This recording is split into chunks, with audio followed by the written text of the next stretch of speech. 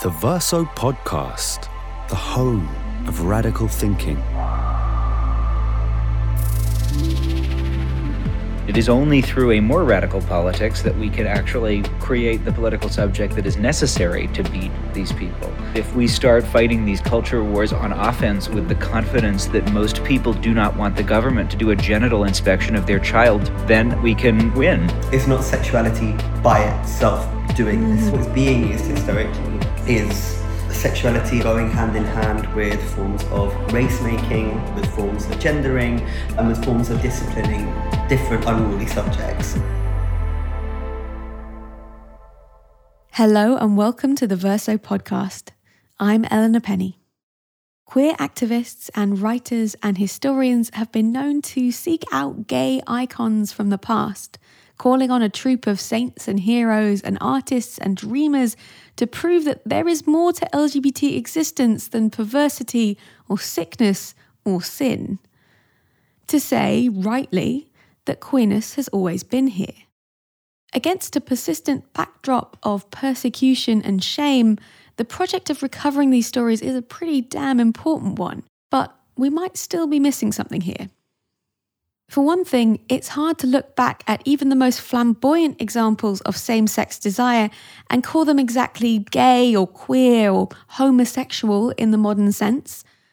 Homosexuality as a concept was first coined in the late 1800s, around the time heterosexuality was categorized by some people as its own flavor of hypersexual deviance. Taxonomies of love and lust change depending on where you are and on when you are. So the hunt for gay life in the archives can be a little complicated. Moreover, history has its fair share of villainous and complicated queers, and they might have just as much to tell us about sex and power and the state as their more heroic counterparts. So, on this episode, I asked Ben Miller and Amardeep Singh Dhillon, what do we make of these bad gays, these stories of same-sex desire and gender deviance? What can they tell us about the present and future of the fight for queer liberation? Ben Miller is a writer and researcher. He's a doctoral fellow at the Graduate School of Global Intellectual History at the Freie Universität Berlin and a member of the board of the Schülers Museum. He co-hosts the podcast Bad Gays with writer Hugh Lemmy, and he's the co-author of the book Bad Gays, A Homosexual History. Amardeep Singh Dhillon is a writer and co-editor at Red Pepper magazine, whose work has appeared in outlets including The Independent, Novara Media, and Vice. They are the programme coordinator at The World Transformed, and they're an organiser with South London Bartenders Network and Lesbians and Gays Support the Migrants. So Ben, in your book co-authored with Hugh Lemmy, of course, you talk about how the invention of sexuality per se as this essential part of the self that everyone has or everyone sort of is, that's only around 150 years old, right? Incredibly recent in the whole swath of histories that you look at, indeed in the whole swath of human sexuality. So how does that start to get articulated, right? This move from queerness or same-sex desire being something you do to being something that you are? That's a really great question, Eleanor. You know, it's not our idea that sexuality is only about 150 years old as a concept and as something that's a kind of coherent central part of human identity. That knowledge has really been the way that everyone who is having these conversations in activist and academic context has been talking since the 1980s, early 1990s.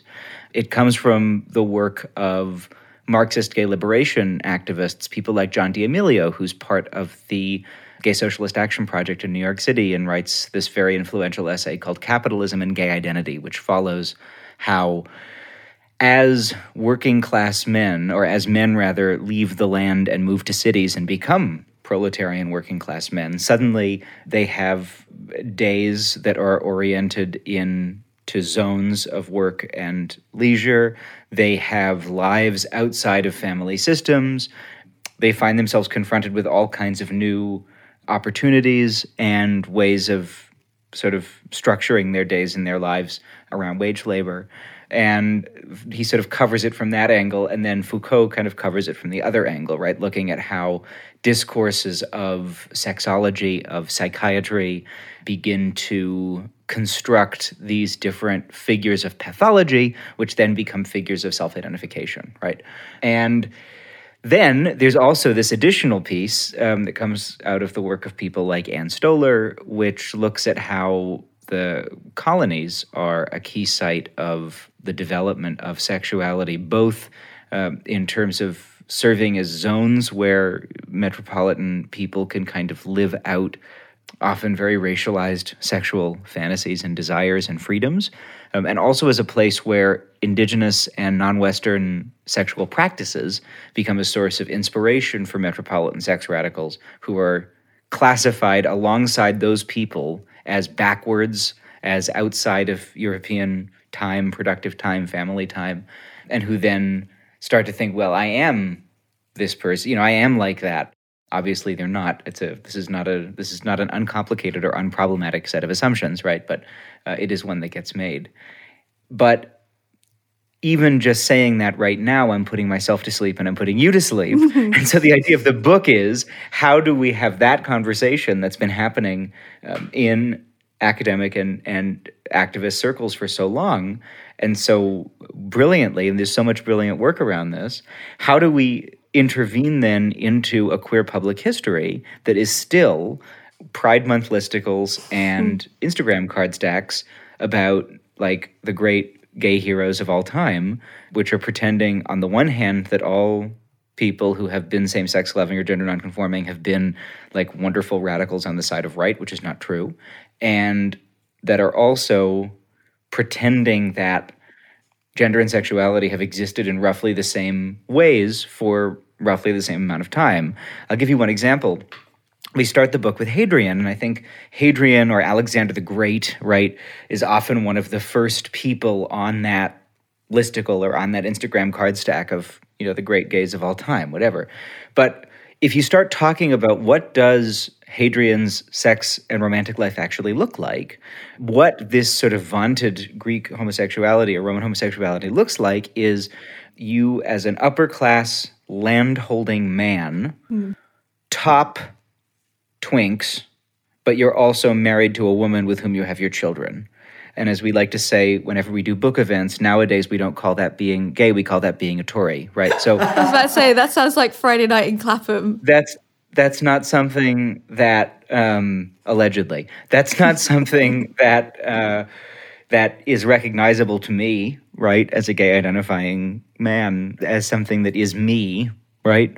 And at the same time, Hadrian does all kinds of things that are recognizable to the contemporary gay, and he is a part of how that identity came to exist, right? He goes on holiday to Greece, he grows a beard, he gets really into art, he has this sort of desperate love for this beautiful younger man and ends up building him a lot of cities. I mean, these are all things on different scales, depending on our resources, that I think a lot of contemporary gay men may be able to identify with. And so really the project of the book is a history of the present, right? Of looking at all of these stories and trying to figure out, what do they tell us about how we came to be now? How can we make the past strange vividly, not through theory, but through storytelling, and start getting at the ways in which even these people who exist far before sexuality, either heterosexuality or homosexuality in the sense of a way of being, came to be. How do we tell the stories of these people and the ways that they do implicate us and reach out to us, and that they are a part of what those sexualities ended up becoming? I think when you express that essential link, right, between the development of the theory, the phrasing of homosexuality, it also implies the invention of its opposite, right, or its supposed opposite of heterosexuality. And yet, when we kind of are digging through the archives, we're not necessarily looking for representation to see ourselves in the 12 top heterosexuals across time, right? And it presents us with an archival problem and a historiographical problem, because so often in these stories, the kind of clean lines that are sometimes drawn by, I guess, contemporary campaigners between there's sexuality on one hand over here, and that is a separate and distinct thing from gender, which is over there. these stories become muddied in our search for some kind of representation, right? People who we might understand as identifying as bisexual or trans or queer or gender non-conforming or all of them or neither of them, which kind of leaves me with the question, what are we searching for there, right? What are we doing when we're kind of digging through the archives and asking questions about who and what these people are in our own terms? Amma, I would love to ask you about this. Yeah, I mean, for a start, when you were talking about the degree to which we can relate to people we see as queer in history, I was thinking, like, whomst amongst us has not built a city to a twink, you know? Like, I mean, that's quintessential. You come to the big city, you build a big city for a twink. But I guess in a bit more of a serious vein, I mean, from my own experience, like, I've done exactly the kind of thing that this book makes such a critical and important intervention into, right? Like, growing up, like, particularly from a Punjabi background, I actually had access a little bit to the idea that some white people are homosexual. That was a language I had at that time. Some white people are homosexual. And I went looking, you know, I really went searching to try to find if there were any homosexuals in my history. And, you know, I found examples of, like, queer desire and queer longing and even queer devotion through the figure of some of the Sufi saints of 18th century Punjab, for example. And that was really important for me personally, right? To be like, oh, there are other people like me. Like, I'm not necessarily an aberration. And in terms of my personal development, that sense of, oh, here's like a kind of concrete subjectivity. Here's a coalition of people across history and across geography that I can relate to, and I can see myself as being part of that story. And at the same time, you know, when I was reading this book, actually, it did make me look back at the figure of Shah Hussain, this, you know, queer Sufi saint, and realize that so much of how that queer desire was expressed was also in terms of lineage. So the young Twinkie Brahmin boy that this older Muslim saint loves ends up becoming his successor of, like, a political community, right? So it's also about the transference of power there, which is a really interesting way to think about it. And so I think that search for identification is, like, pretty natural. But what it does mean is that I think I was maybe 20 or 21 when I kind of stumbled upon, like, John D'Amelio's essay that Ben referenced earlier. And that was a massive shock to me, because up until that point, the idea of, like, queerness or being gay or being trans as being a historically contingent subjectivity and construction was completely alien. I would never have been able to conceptualize it, right? And I think there are real world implications for what that meant in terms of, like, the political development of people who were kind of in the spaces that I was at the time. Like, it was really important to be doing activism or organizing around representation of queer people who are a clearly defined group of people with exactly the same set of interests. And that took precedence. That politics of representation necessarily comes to the fore when so much of your own journey is predicated on kind of trying to pull representation that you relate to from the histories in which it's been buried. And one of the amazing things about this book, I think, is that it's a really clear but also very accessible challenge to that idea of stable identities predicated on desire and on particular Western conceptualizations of desire as well. So really grateful to the book for that, actually. Thank you so much for that. It's nice as an author always to hear that someone found your work useful, and especially in a way that you weren't necessarily anticipating. Yeah, I mean, it's a representation is not particularly important to Hugh or I, and I think it's a book against representation in a lot of ways as the be-all and end-all of queer politics. And this is something that I think a lot of other people are thinking about right now, too. Jennifer Evans has a really great new book out just now called The Queer Art of History, Queer Kinship After Fascism, that kind of takes aim at this same kind of thing. That I think, ironically, the more that queer drifts away from its reference and the more it becomes this kind of floating signifier of alterity, the more it ends up meaning nothing, or rather meaning different but good, which is just essentializing again, right? Mm-hmm. As opposed to thinking about what kinds of people at what time is the sex gender system making strange.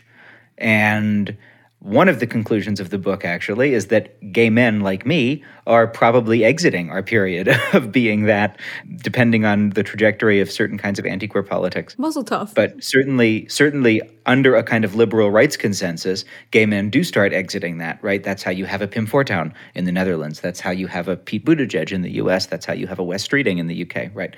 But I also think that the presence of this kind of thinking in gay liberation thought and in queer thought really puts the lie to this kind of bullshit Little Britain Marxist or Little Europe Marxist thing that you hear, where really kind of bad faith and ignorant readings of Foucault and of other kind of gay liberation thinkers that are veiled in barely disguised, if disguised at all, homophobia, put forward the idea that somehow Foucault and these early queer theorists are promoting a version of fixed identity politics or representation politics. And if you bother to actually read what Foucault wrote about sexuality and how sexuality is created, right, you understand that. I mean, the great Foucault quote about gay men, the word he uses is, he talks about gay men in my time and says, this is changing, this will change, this will not always be so, are interesting to analyze only to the extent that they reveal something of what he calls the slantwise in social relations, something that cuts across the frame of social relations, and then you can see how things fit together along this sort of slantwise cut. And I think for the historical period the book is about, and the book is about the figure of the white gay man, how the white gay man happened, why he was a mistake, and what we should do instead. That kind of holds, and I don't think that it necessarily holds for all times or all places or anything else.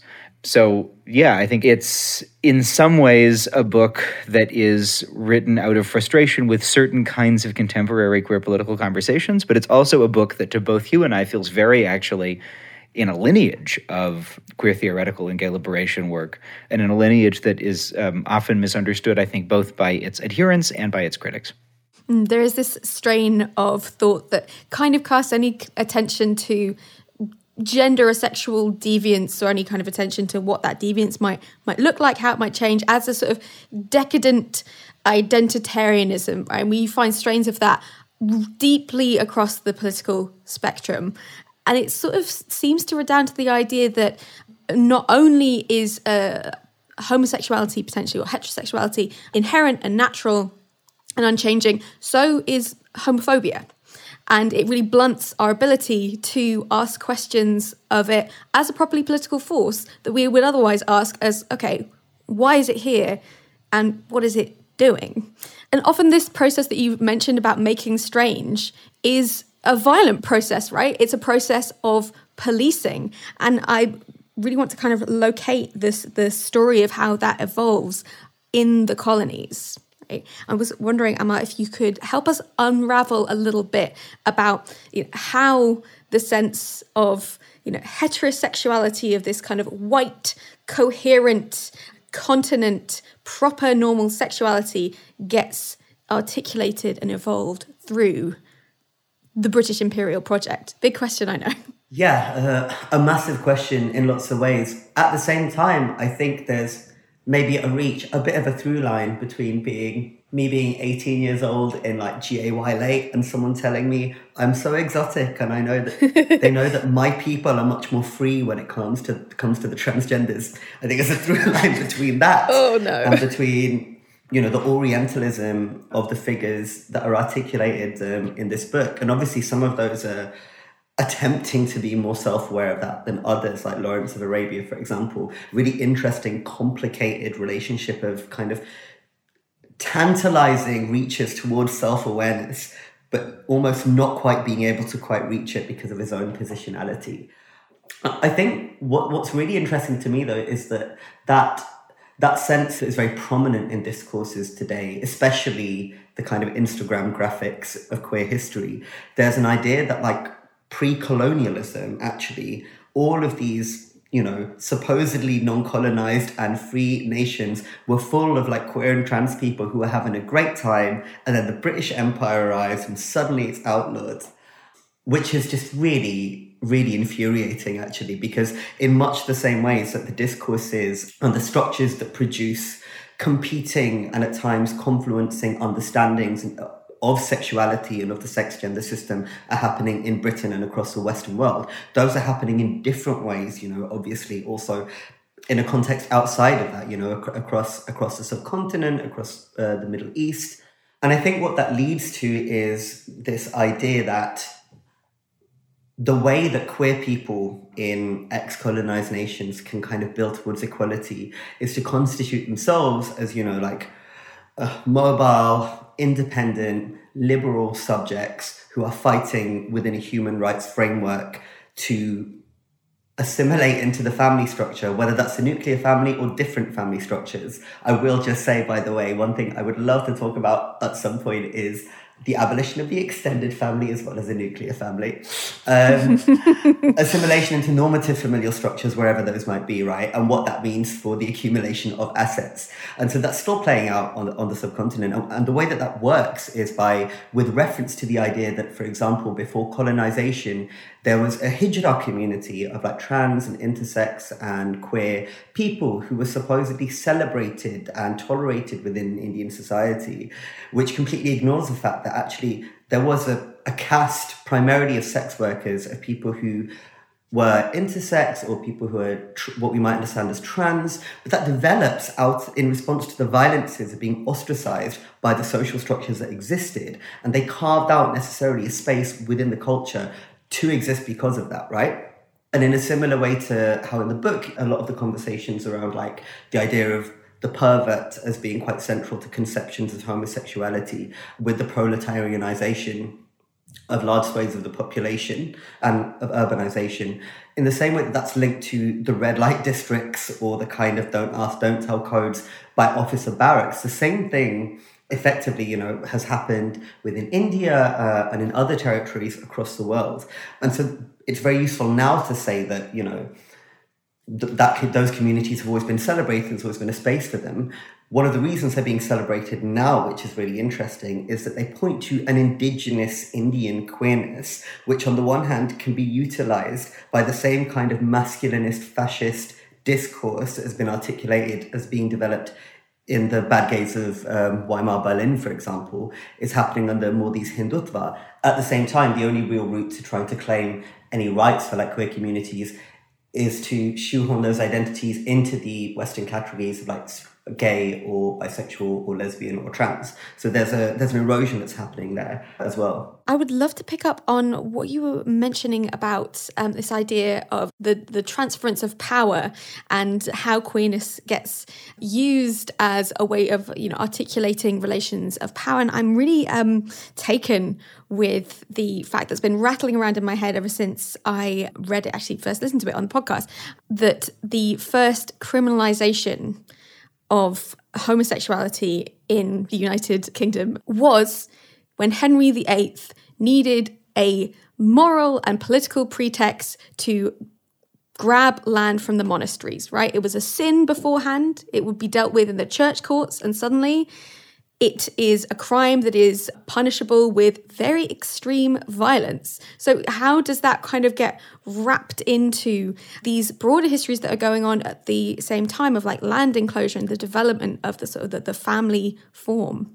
Sure. I want to go back actually for a second and talk to something that Amar said, because I think I share a lot of your frustrations with some of this Instagram stuff about the, supposedly pre-colonial world as this kind of paradise of sexual diversity and acceptance, and without in any way denying the violence against queer people that was done by colonization, right? The extent to which so many anti-sodomy laws in the global south are the direct copied anti-sodomy laws from whichever colonizing power invaded at that point, right?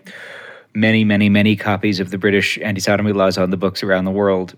But the portrayal of indigenous and pre-colonial life worlds as being paradises of queer self-expression is actually something that enters into Western discourse through primitivist white queer people, right, who so often go to these places and end up finding only what it is that they're looking for, right? There's a chapter in the book about Margaret Mead where, she says basically, I'm going to Samoa because it's a very simple culture and you can learn everything about the culture in 7 weeks. And she goes to Samoa and finds out, as a woman who is in the middle of a kind of complicated free love romantic crisis where she has this girlfriend, Ruth Benedict, also an anthropologist, and this husband and this whole thing. And guess what she ends up discovering? She ends up discovering that in Samoa, an earlier generation of German anthropologists would call them the nature people. She's a little more sophisticated than that. But in Samoa, these people have no neurosis and everyone just lives in free love and everyone's fine with it and it's all great. And young women before marriage have all this sex and it's all fine.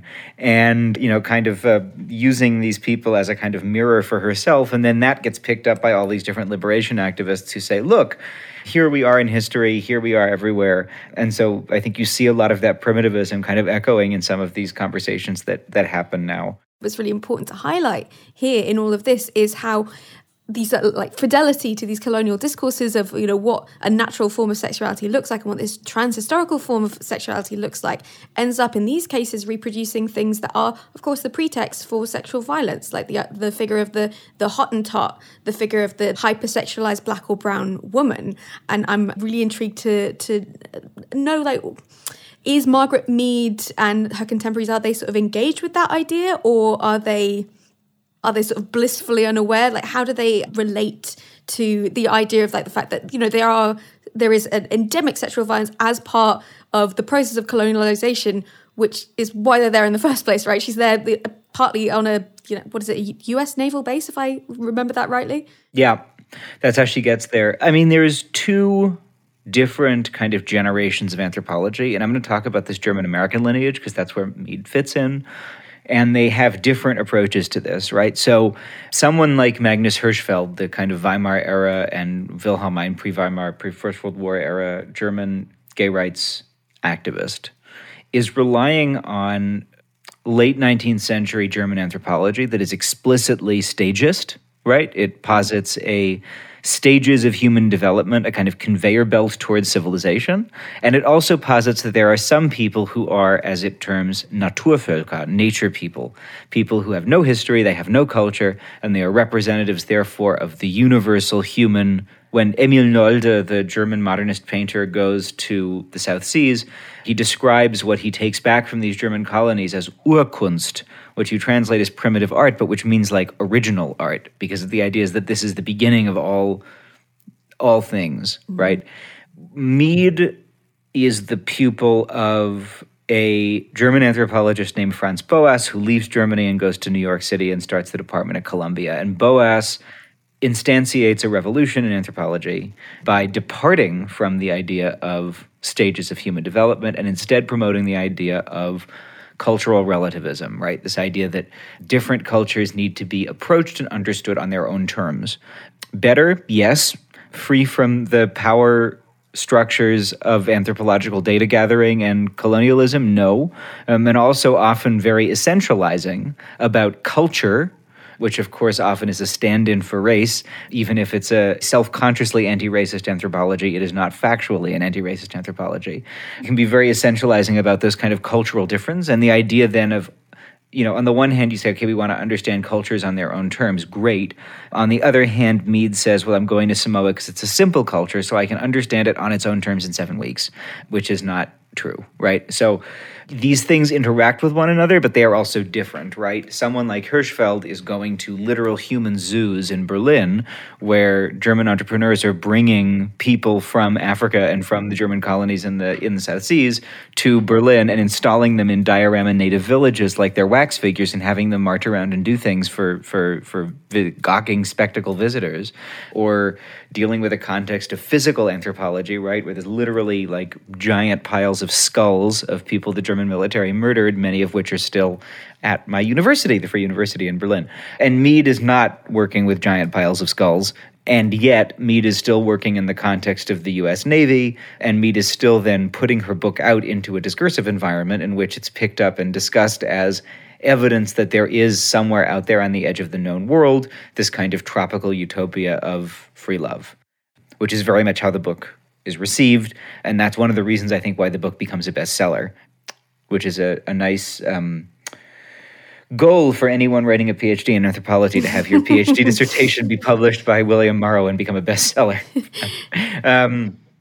So yeah, the relationship to those things is complicated, but I think both of them are definitely playing on different forms of exoticization and othering. What's curious about these histories is that, whilst there are people, especially, writers, seems to be a lot of French writers as well. Flaubert's doing it, Gide is doing it, Jean Genet is doing it, going off into the colonies and discovering, quote unquote, this paradise of sexual freedom in which they can feel themselves to be living authentically, living sort of unrestrained by the sort of various strictures placed on both same-sex attraction and sort of different sex attraction in various different ways. But at the same time, there is this massive moral panic about the homosexuality as a scourge on the empire's youth.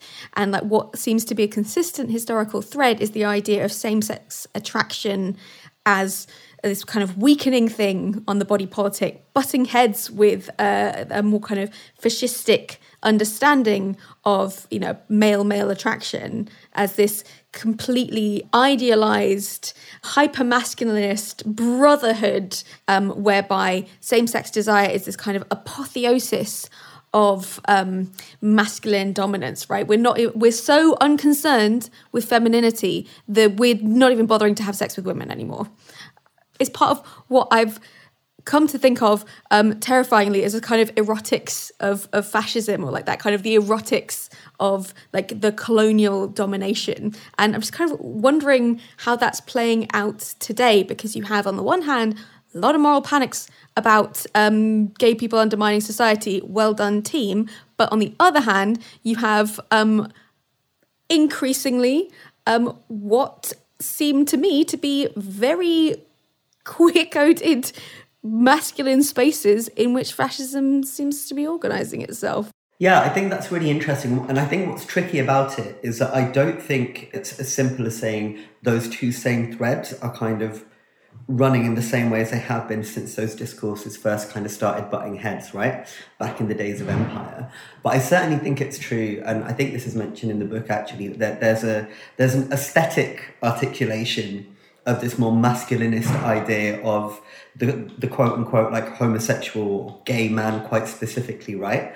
That we see really, really common in various scenes, like in particular, I think like the leather scene as well, like offers a little bit of a refraction sometimes to the kind of like, dare I say it, like skinhead aesthetics. And like, I do think though that primarily actually like the way that we're seeing current queer discourses, or not discourses, current queer subjectivities interact with fascistic tendencies, I would argue is probably in the, I would argue that the primary kind of differential at this stage is between a much more old school, like quite transphobic articulation of like gay desire or like lesbian desire or subjectivity versus the kind of developing idea of queerness as a more fluid thing, and specifically transness as potentially, posing a threat to the body politic or posing a threat to the traditional nuclear family, the traditional process whereby people accumulate wealth and pass it down, accumulate assets in the form of investing in a property together, normally in a monogamous situation. Like there's a sense in which I think that like transness as something that is destabilizing traditional gender roles and gender norms is maybe a kind of clearer distinction of where we're seeing the more old school, like fascistic tendencies rearing their heads. And I think the way that that's kind of manifesting is in the idea that like the real kind of crux of it, I think, is what transness can, and doesn't always, but what it can bring into the discussion is the idea of choice, right? And so obviously, for various reasons, so much of like the gay liberation movement was speaking about gay desire as something that was inherent, something that was innate, that was building on the idea that these are things that are found in nature, the whole born this way kind of thing, right? These days, you've got people like me, whereas some people, do experience transness or gender nonconformity in that way, you also do have people like myself who are actually kind of choosing it, right? And that element of choice and the element of autonomy that is really, really destabilizing. And so I think that while it's true that the masculinist tendencies historically within a particular construction of gay male identity map on quite easily to the burgeoning like nationalistic fascism in discourse, and in particular anti-migrant discourse, the way we're seeing that happen within a queer politics probably doesn't map on quite so neatly. Ben, I would love for you to come in on this, because my God, in this book, there are so many Nazis, proto-fascists, a million usually white cis gay men dabbling with fascism or dabbling with that form of dominance. It sort of seems to be kind of offering some kind of, well, certainly not liberation, but certainly kind of personal security, personal advancement in some way, shape or form. Yeah, I mean, I want to be careful, and I want to get a little bit away from cis gay masculinity equals fascism, and I want to get a little bit away from like various forms of kink expression, of sort of hypermasculine kink expression equals fascism, right? Yeah. There's a great quote in a book in Mark Thompson's anthology Leatherfolk, which is about leather sex, came out in the early 90s, where Michael Bransky's talking about how the kind of political lesbian critique of leather, that it was you were like trying to sort of replicate heterosexual masculinity. And the response is, do you think that when I walk down the street wearing leather trousers, leather vest, leather boots, and assless chaps, that anybody thinks that I am straight? Like, does anybody think that I'm a cop when I'm like, really? That's a red-blooded heterosexual if I've ever seen one. Eurovision is happening as we record this, and you always watch it and think somewhere in like rural somewhere there is a grandmother watching these two men like rip each other's shirts off and rub each other with oil while singing a pop song in glittery boots and thinking, yes, this is a representation of stoic Romanian masculinity. Anyway, but back to the topic at hand. I think that there has been a sort of long tradition, right, of different kinds of gay masculinist political expression. And the Weimar era gay masculinists are sort of the most well-known and well-studied and well-discussed of that group. And what's interesting about them is that they politically go in a lot of different directions, right? Some of them are proto-fascists, some of them are communists, some of them are anarchists, but anarchists in a way that doesn't necessarily map onto what we think of as being anarchists now, a more sort of libertarian and less collectivist anarchism, you could say.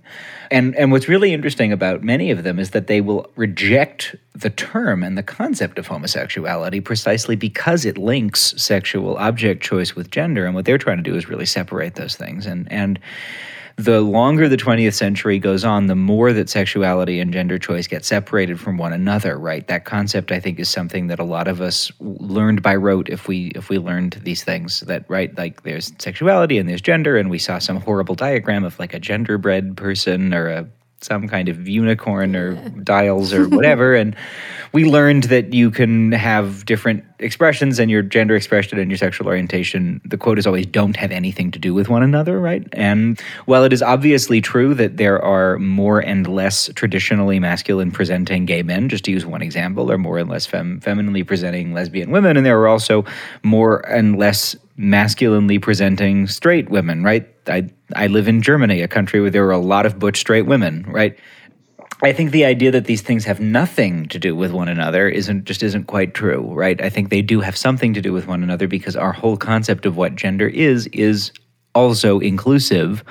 If we think about these kind of gender ideal types that exist only in discourse, they do have something to do with sexual object choice, right? Part of the meaning of what it is to be a man is wrapped up in sexual object choice, right? There's the famous Monique Wittig quote, right? Lesbians are not women, because women, what it is to be a woman is to be fucked by a man, and lesbians don't do that. And there's a really bad kind of turfy direction that can all go. But I think we can stay well away from that while still integrating some of those insights about the way that these things are actually linked. What I think is more interesting than saying that all cis gay masculinity is automatically suspect as fascist is to instead look at historically the times and places and environments where some kind of cis-gay masculinity has been congruent with fascism and try to think about why. There's two examples in the book that I think are useful. One of them is from that Weimar period. We look at Ernst Röhm, who's one of the first openly gay politicians in the world, and he's also a member of the Nazi Party, influential one. And Röhm is someone who is particularly interesting because he has a very explicitly political sexuality. Like, he thinks of his sexuality as being a part of him and part of his politics. And it's a politics of battlefield, and it's a politics of militarism, and it's a politics of, by abrogating women, by avoiding them in every way, including in bed, we demonstrate that we are the true national men, right? And the other example is Pim Fortuyn, right, from the late 90s, late 2000s, who's a member of the kind of rebirth of the European right. He's one of the first really successful politicians in this kind of most recent rebirth of the European New Right. And what's interesting about Fortuyn is that he uses his sexuality in public in an extremely strategic way. This is someone who almost becomes prime minister of the Netherlands. He's assassinated in the middle of an election campaign. And during this election campaign, he's not only openly gay, but he is on television talking about sucking people off in dark rooms. He's on television talking about the taste of cum. He is, and he uses this basically to present his version of violent anti-migrant racism as the culmination of emancipatory politics, right? To say, here in the Netherlands, someone like me can go on TV and talk about how cum tastes and go to dark rooms and still be your prime minister. And these migrants want to change that, and they're going to change that. And that's a really effective line. And that's a much more camp kind of masculinity than Röhm's very sort of bearded brotherhood situation. Someone like Milo recently, right? Milo Yiannopoulos, if anyone is so blessed as to not be aware. Who's mercifully seems to have sunk back down to the bottom of whatever pit he emerged from originally. But, you know, he's someone who, you know, that whatever that is, whatever that performance is, it certainly is not a performance of stoic conventional masculinity, right? And so really that's the project of the book, is to try to think about the ways that all of these different kinds of expressions of sex and gender have been and can be congruent with things we dislike, I guess. And it comes out of a conviction that there is no perfect political subject already in existence, right? If there was, we would have won already. So we need to think about how you make that, and part of how you think about how you make that is to think about the inadequacy of all of these things that have been. And one of the ways that these things are inadequate is that they're often congruent with really violent or dysfunctional ways of being, of understanding other people, of understanding your own place in the world. Amma? Yeah, I completely agree with all that, actually. And I think what's been really interesting in the last few months, we've seen a slightly unexpected, like, fascist street presence emerging in pubs across South London, primarily in opposition to Drag Queen Story Hour.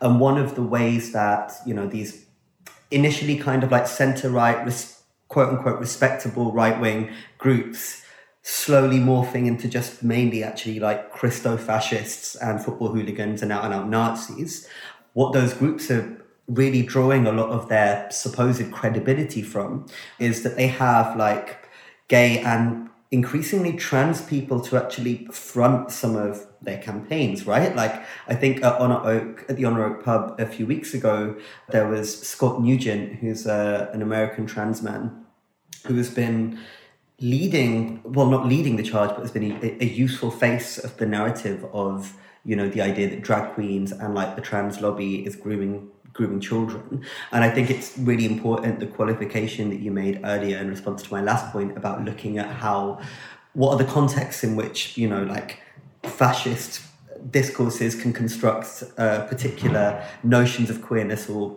queer subjectivity that are useful in specific contexts, right? I think you're totally correct that like this isn't specific to like cis gay men. This comes out of the kind of encroachment or development of fascistic tendencies in so many nation states. I think what I'm kind of wondering is that I think for me at least, within the book and within the kind of politics that we're talking about, it kind of calls to mind, it seems to me a call to the idea of the abolition of sexuality and of the sex-gender system potentially as a kind of long-term political goal, right?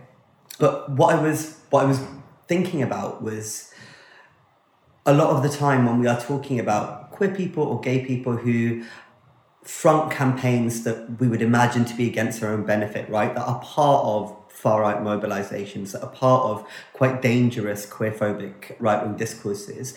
A lot of the time, like what we would say is the fact that ultimately this is going to be damaging to you. Like, the leopards are going to one day also eat your face, right? And yet it never seems to be the case that there is a lack of people to front those kinds of like discourses. And what I'm wondering, I guess, is like, what does it signify that the far right is now, to some degrees, claiming particular gay or queer people, while at the same time obviously being like very homophobic and very queerphobic? Like, where is a kind of saturation point there beyond which it becomes threatening, or is that not how it's working?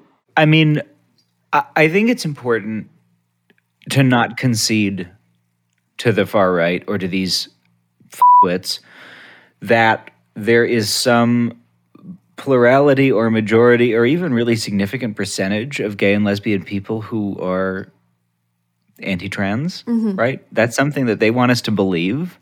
And without pretending that gay and lesbian people are always or have always been great to trans people, and without pretending that gay and lesbian political organizing has always been or is always great for trans people, I think the number of people who actually, gay and lesbian people who are actually part of these like LGBT Alliance type organizations, whether in the UK or around the world, is vanishingly small. And if many gay and lesbian people have a kind of liberal representational politics that I think you and I would be interested in critiquing, and I think all of us here would be interested in critiquing, I think the number of them who are actually engaged in this kind of anti-trans activism or who are anything other than really put off by it is vanishingly small. And I think it's just important to say that always out loud, right? That these people do not have a majority, right? TERFs are not a majority of feminists. They are not a majority of women. Anti-trans gay people who want to do LGBT without the T or who want to front these campaigns against drag queens or whatever are a horrible minority. They must be dealt with, but they're a tiny minority and they are detested by the majority of LGBT people. They hate us and we hate them right back. And they're pathetic and they're stupid and we can beat them. And I'm really convinced of that. And I think it's also important to concede that there is not even a majority in public for this kind of stuff, right? Transphobic discourse, and this doesn't make it any less dangerous, but it is pushed by a vanishingly small number of people who are extremely good at building different kinds of political consensus, but who, when the question is raised in public, tend to lose. Which means we can beat them and we should be, I think, fighting very aggressively these culture wars that they seem so eager to start. If they want to start them, let's bring the f***ing game and take them down. No, I'm serious about this. I mean, in 2016, when one of the first big prominent anti-trans bills of this wave, right, the North Carolina bathroom bill was proposed, the guy who proposed it, and this was a year when Hillary Clinton lost the presidency and Democrats lost everywhere, he lost the governorship of North Carolina against a Democrat in a state that Donald Trump won, where that was the major issue. Like, when Republicans in the most recent midterm tried to really make trans kids in sports and all this, like every place they tried to make this a huge issue and make that the fulcrum of the election, they lost if it was a reasonably close place. Now, does that mean that there aren't horrifying bills being proposed? No. Does that mean that people are not facing discrimination at home? Of course not, they are. Does it mean that this discrimination is any less real or terrifying? No. Does it mean that these laws are any less bad for people? No. But I think we can fight this on offense and win. That's my point. But back to the question of the sort of gays and lesbians who have become a part of this. I think once we start understanding them as coming out of some of the same structures that create these liberal gay and lesbian identities that we are more familiar with, right? If we understand how someone like Pim Fortown can't exist until there's a civil rights consensus that enables him to live, right, and that enables him to have the relationship he has towards the state. Once we understand how they're related to these structures, then I think that we see that it is only through a more radical politics that we can actually create the political subject that is necessary to beat these people. But I think that if we start fighting these culture wars on offense with the confidence that most people do not want the government to do a genital inspection of their child before she plays soccer, then I think we can we can win. And I think we should fight offensively and on those terms. And I think we should fight offensively for the idea that trans people are good, that trans people are humans, that human people deserve rights. And I do think that we can make a robust offensive case for trans and gay and lesbian and queer flourishing. I'm really intrigued by what notions of deviance doing at the moment, because as we've talked about, that's a shifting category and is always kind of underpinned to or often underpinned to your relationship to the state or your relationship to private property, right? Something that really stuck in my brain that's been rattling around ever since I read it was the fact that the first of criminal penalties for homosexuality or for sodomy, actually, which is an important distinction to make, in the UK were instituted by Henry VIII when he wanted to have a tidy little pretext, morally and politically, to destroy the monasteries. Yes, because he wanted to get married, but more importantly, because he wanted all of their land. Thank you very much. And there is this consistent relationship between property and landedness and the accumulation of power and the sort of more broader ways of population management, right? The disciplining of individuals. And what I'm kind of curious about is, why is it sexuality, or how is it sexuality that plays that such an effective role in helping landowners and bosses and rulers and despots of various kinds insert themselves so efficiently, pun not intended, this is a non-visual medium, but Amma is giggling, into the most intimate lives of the people that they're trying to control, right? What work is kind of sexuality doing there? I mean, I think it's obviously important to remember that it's not sexuality by itself doing this, right? Like what is being used historically is sexuality going hand in hand with forms of race making, with forms of gendering, and with forms of disciplining different unruly subjects, whether that's Henry VIII going after the monasteries, or whether with the kind of development of policing powers we start to see those subjectivities of the supposed pervert and the supposed invert that starts to fulfill a slightly different function, right? And following the enclosure of the commons, following the urbanization and proletarianization, that starts to manifest at once in the construction of what we might now understand as the homosexual, but also at the same time the disciplining of the relations and the behaviors of wage laborers. In some senses, I think, because those relations and those behaviors. And this is not some kind of argument that says, sexuality is inherently revolutionary or radical at all. I think I'm just trying to make the point that there's something there about, more broadly, the disciplining of behaviors and relations, which is self-evidently quite necessary to a developing capitalist state, right? And I think it's about that first and foremost, probably. Yeah, I mean, there's a really interesting recent book by Christopher Chitty that I think really influenced his thinking and my thinking on this. And the book is called Sexual Hegemony, and it's a really good book to read if you would like a book about Marx and Foucault by people who have read and understood both and are interested in thinking and not playing games of toy soldiers. But the book talks about it follows Origi's world systems progression, right? These different sites where capitalism, as we understand it, is being kind of formed and developed. The Florentine Renaissance, Amsterdam, London, New York, moving forward through the centuries, right?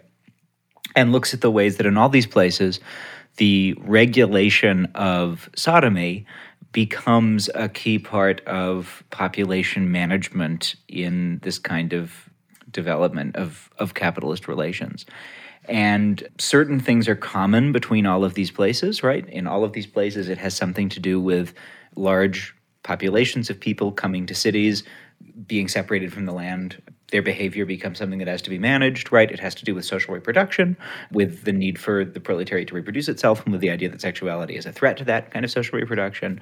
And it has to do with the ways in which oftentimes claims about religious violations, right? Violations of religious contracts or of religious ways of behaving can mobilize segments of proletarian or working or peasant populations against other segments of proletarian working and peasant populations, right?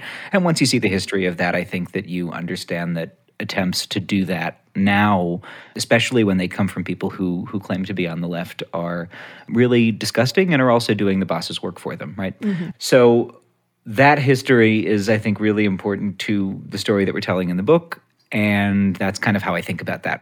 Where does sex work come into this? Because that seems to be a consistent thorn in the side of people who want to maybe make some progress about expanding the horizons of what kind of sexual behaviours are and aren't punished. There's continual suspicion of sex work as, under various guises, as a space of kind of cross-class contact, as a sort of vector of diseases, metaphorical and literal. And even in Hirschfeld's work, very pioneering in many of its ways, still sex work is something that is offered up as a site of potential social discipline. That's something that needs to be cracked down on. So I'm just wondering why. Sex work is interesting because sex work, whether queer or straight, is, I think, another one of these kind of slantwise places, right? It's a place that brings people from extremely different places within social structures very close to one another, very intimately, right? And for that reason is something that is often very strictly policed, and also something that results in, I think, a lot of really interesting kind of historical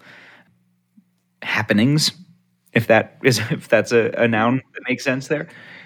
And so when sex work begins to intersect with rights-based sexual movements, right, with movements like Hirschfeld's, which is one of the first that's articulating this idea that homosexuals are a kind of permanent but non-pathological minority, that we are born this way, that we deserve civil equality, then you want to start to separate the respectable homosexual from the bad sex worker.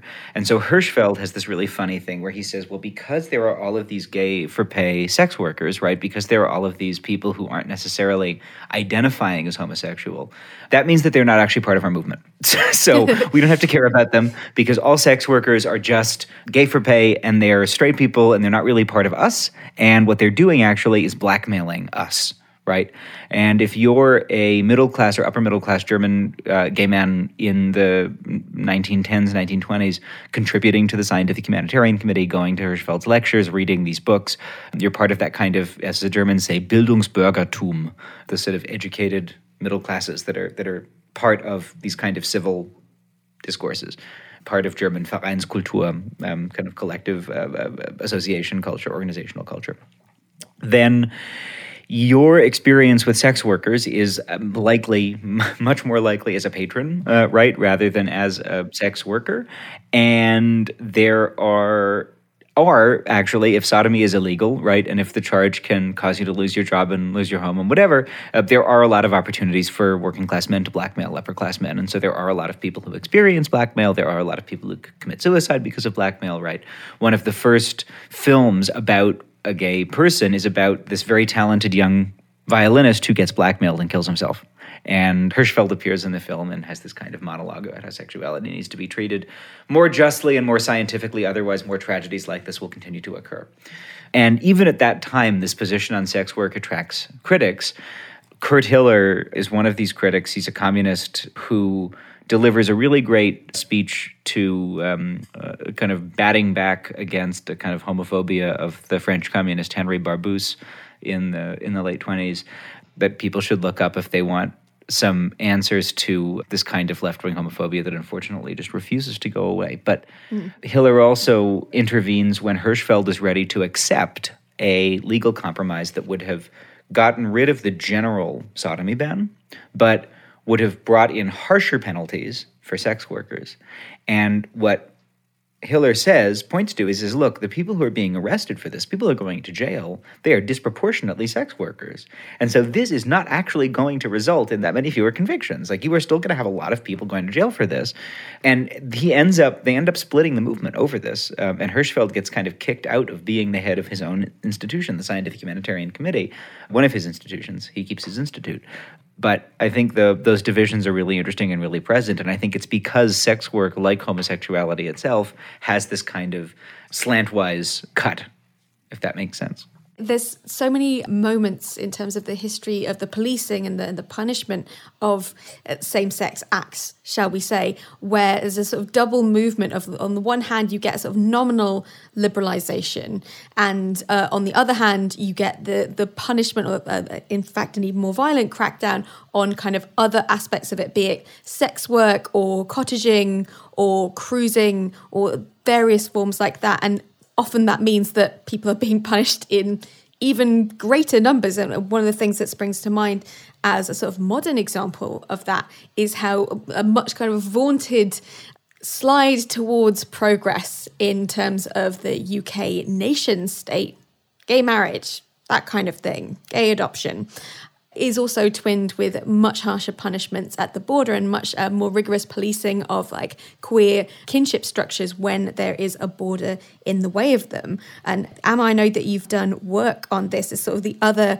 major sort of line in the sand, perhaps, alongside sex work is, of course, the question of borders. Yeah, of course. And I think it's really important to remember that so many of the rights-based discourses for citizens that are pursued, in many cases, necessarily leave out or exclude those who, are hurt and are harmed by borders and people who subvert borders, right? And actually the interaction between the violence of the border regime and the kind of classism of the exclusion of sex workers from like parts of the queer movement. I mean, those two things are like very strongly linked, right? Like, at the same time as the British government can trade on like homo-nationalist ideas that says, we actually can't take in this many migrants from the Middle East in particular, for example, or from West Africa, because they don't share our values, there'll be a danger to queer people. And, while a lot of this is just ramping up media rhetoric, like, the number of times I've been out like bucket shaking, like fundraising with lesbians and gays support the migrants in Soho, like kind of trying to get a little bit of cash from like the good gays of central London. The number of times that we've been doing that and we've been told, why are you fundraising for people that are going to come here and stone us? Like how much that has pervaded a certain section of like queer people today is like sometimes really, really shocking. But at the same time as the government can trade, and the state can trade on those discourses of this is why we shouldn't allow these people in. At the same time, when queer people are seeking asylum here, sometimes they've been forced to submit sex tapes to like prove their sexuality, for example. There was a ridiculous case of a man whose asylum application was rejected, I think because the judge said he didn't look or behave camp enough, right? Or he didn't dress camp enough. And so these kind of signifiers of what it means to be queer and how those relate to kind of gender expression, like Ben was saying earlier on, like for the state, those signifiers like are both fluid and also really important at the same time. Sex work is a very common profession for people who are undocumented, right? And a lot of those people are queer. And there are horrific cases of the Home Office or the police like raiding what is in legal terms a brothel, but is often just a group of sex workers living and working together for their own safety, confiscating the earnings of those people and their savings, detaining them for up to a year in detention centres, and then deporting them back to the places from which they had travelled, right? And so like it's important to remember that like these discourses of the state are kind of like two-directional, migrants and asylum seekers, are at once like a threat to queer people, but if they are themselves queer, they're also not queer enough. And that does actually have a fair bit to do with like the respectability politics that a certain type of like liberal gay has bought into in the quest for our right to get gay married, for example, right? Like there is actually like when we're talking about like gay liberation. Like, for me, there is no gay liberation without border abolition. There is no gay liberation without the abolition of policing and prisons, because these are the sites of like classed and gendered and racialized violences that actually affect a lot of queer people. But I should also clarify, it's not because they affect queer people that abolition should be part of a queer politics, right? It's about like using these kind of historically contingent terms that have been given to us through which a political lineage has been formed, using that to forge a political coalition, right? Like in the advancement of our collective liberation. Otherwise, like, I think there is a strong argument that says that whole annoying liberal argument of like, oh, I don't like labels, what's the point? Like, I think we should have labels for like a political reason as part of a strategy, but like if we're going to have them, we better do that too, you know? So on the subject of labels, Ben, you and Hugh have written that homosexuality is a failure. So what does that mean? And I guess, what next? What next for homosexuality? What next for the gays? What next for the gays?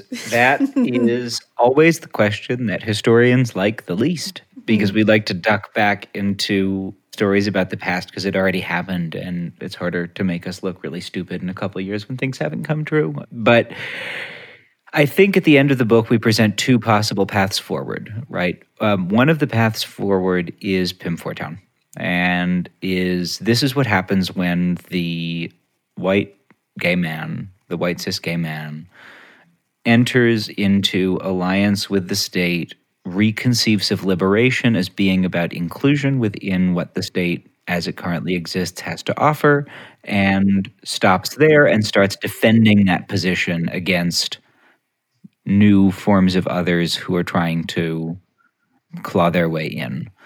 And the other answer is something that comes out of the kind of alternative history to our history that we dance through a little bit in the last chapter, in the conclusion, where we kind of go through this history of places where, even if sort of incomplete and fleeting, different kinds of solidarity were formed and were built, and try to think about what it might look like if we did that instead. And that's what I think we should do instead. Emma, final thoughts? Yeah, I mean, I think I agree with a lot of what Ben has said. And I guess kind of riffing off that, like, it's so important not to romanticize or like fetishize like moments of confrontation or like violence. But like, I think at the same time, we can be aware of what the spectacle of those very clear fault lines can generate. And it's something that I've been seeing, you know, like in my local communities in South London. It's something that like my friends and comrades up and down the country have been saying to me, is that in areas where like a kind of resurgence of like a street fascist presence, which has been developing in Britain, primarily around hotels housing asylum seekers and primarily outside pubs hosting drag shows, the presence of people just out of prison for racially aggravated assault, people, you know, who are screaming at like queer people and calling them paedophiles, people who are doing Nazi salutes, the actual active presence of those people on the street, and then the corollary of police violence faced by, I mean, I want to say anti-fascist, but the truth is a lot of the people turning up are just literally local people turning up to defend their local pub, right? That experience is turning them into anti-fascists, right? That experience is forcing them to kind of, in some sense, pick a side. There was someone at one of the demonstrations on our Oak several months ago who just kind of touched my arm gently at the point at which there are about 900 people, I think, chanting on our side. And we'd kind of cleared the road, we cleared the pub. It was a really jubilant moment. And she just sort of quietly said, "It took me a while, but I'm very clear which side I'm on now, and I'm glad I'm here," right? And that's like, there are so many people, so many different experiences who are going to witness as well as experience the state repression and also the violence of like far-right groups who are going to realize what the stakes are. And new coalitions can be formed there, right? Like, the thing I'm always saying to people is that like, we forge solidarity through struggle. And I really agree with what Ben was saying about like, it's not going to be enough just to like purge our own spaces. And forging solidarity through struggle is like really how we do effective like political education, how we bring people on board and how we kind of bring on new comrades in the struggle for a queer revolution. And I guess, yeah, I guess my closing thoughts are that like, there is a lot to be hopeful for and a lot to be found in the fight back, and the fight back is absolutely happening, and we should be telling those stories of like queer and trans resistance just as much as we're telling the stories of our own oppression. Yeah, and I think that the degree to which the fight back is so often supported by people is also an important story to tell within a kind of broader left, right? That, when that miserable little motherfucker started shooting up a gay bar in Colorado, it was the father of one of the performers who happened to be at the show, or the father-in-law of one of the performers, who ran into gunfire and held him down while trans performers stomped his head in with their stilettos, and then the cops showed up, right? But that this resistance is happening, and it's happening in alliance, and the idea that that the left should be acquiescing to this kind of fascism in order to win some imagined subject to its side is, as I said, not only fails at solidarity, but is also doing the bosses and our enemies work for them. And the people promoting that idea are our enemies and should be treated as such. And there, I think we will have to leave it. Amar, Ben, thank you so much for joining me. This has been the Verso Podcast. I've been your host, Eleanor Penny. Thank you for joining us. Thanks so much. Thank you so much. That was our episode. We heard from Ben Miller and Amardeep Singh Dhillon about itinerant anthropologists, leather daddies, sex workers, soldiers, and the fight back against modern fascism. Coming up next episode, I'll be talking to Robin D.G. Kelly and Kevin Okoth about the revolutionary life and legacies of Walter Rodney. See you then. You've been listening to the Verso podcast from Verso Books. This episode was hosted by Eleanor Penny and produced by Planet B Productions. For more discussions with radical thinkers, head over to versobooks.com.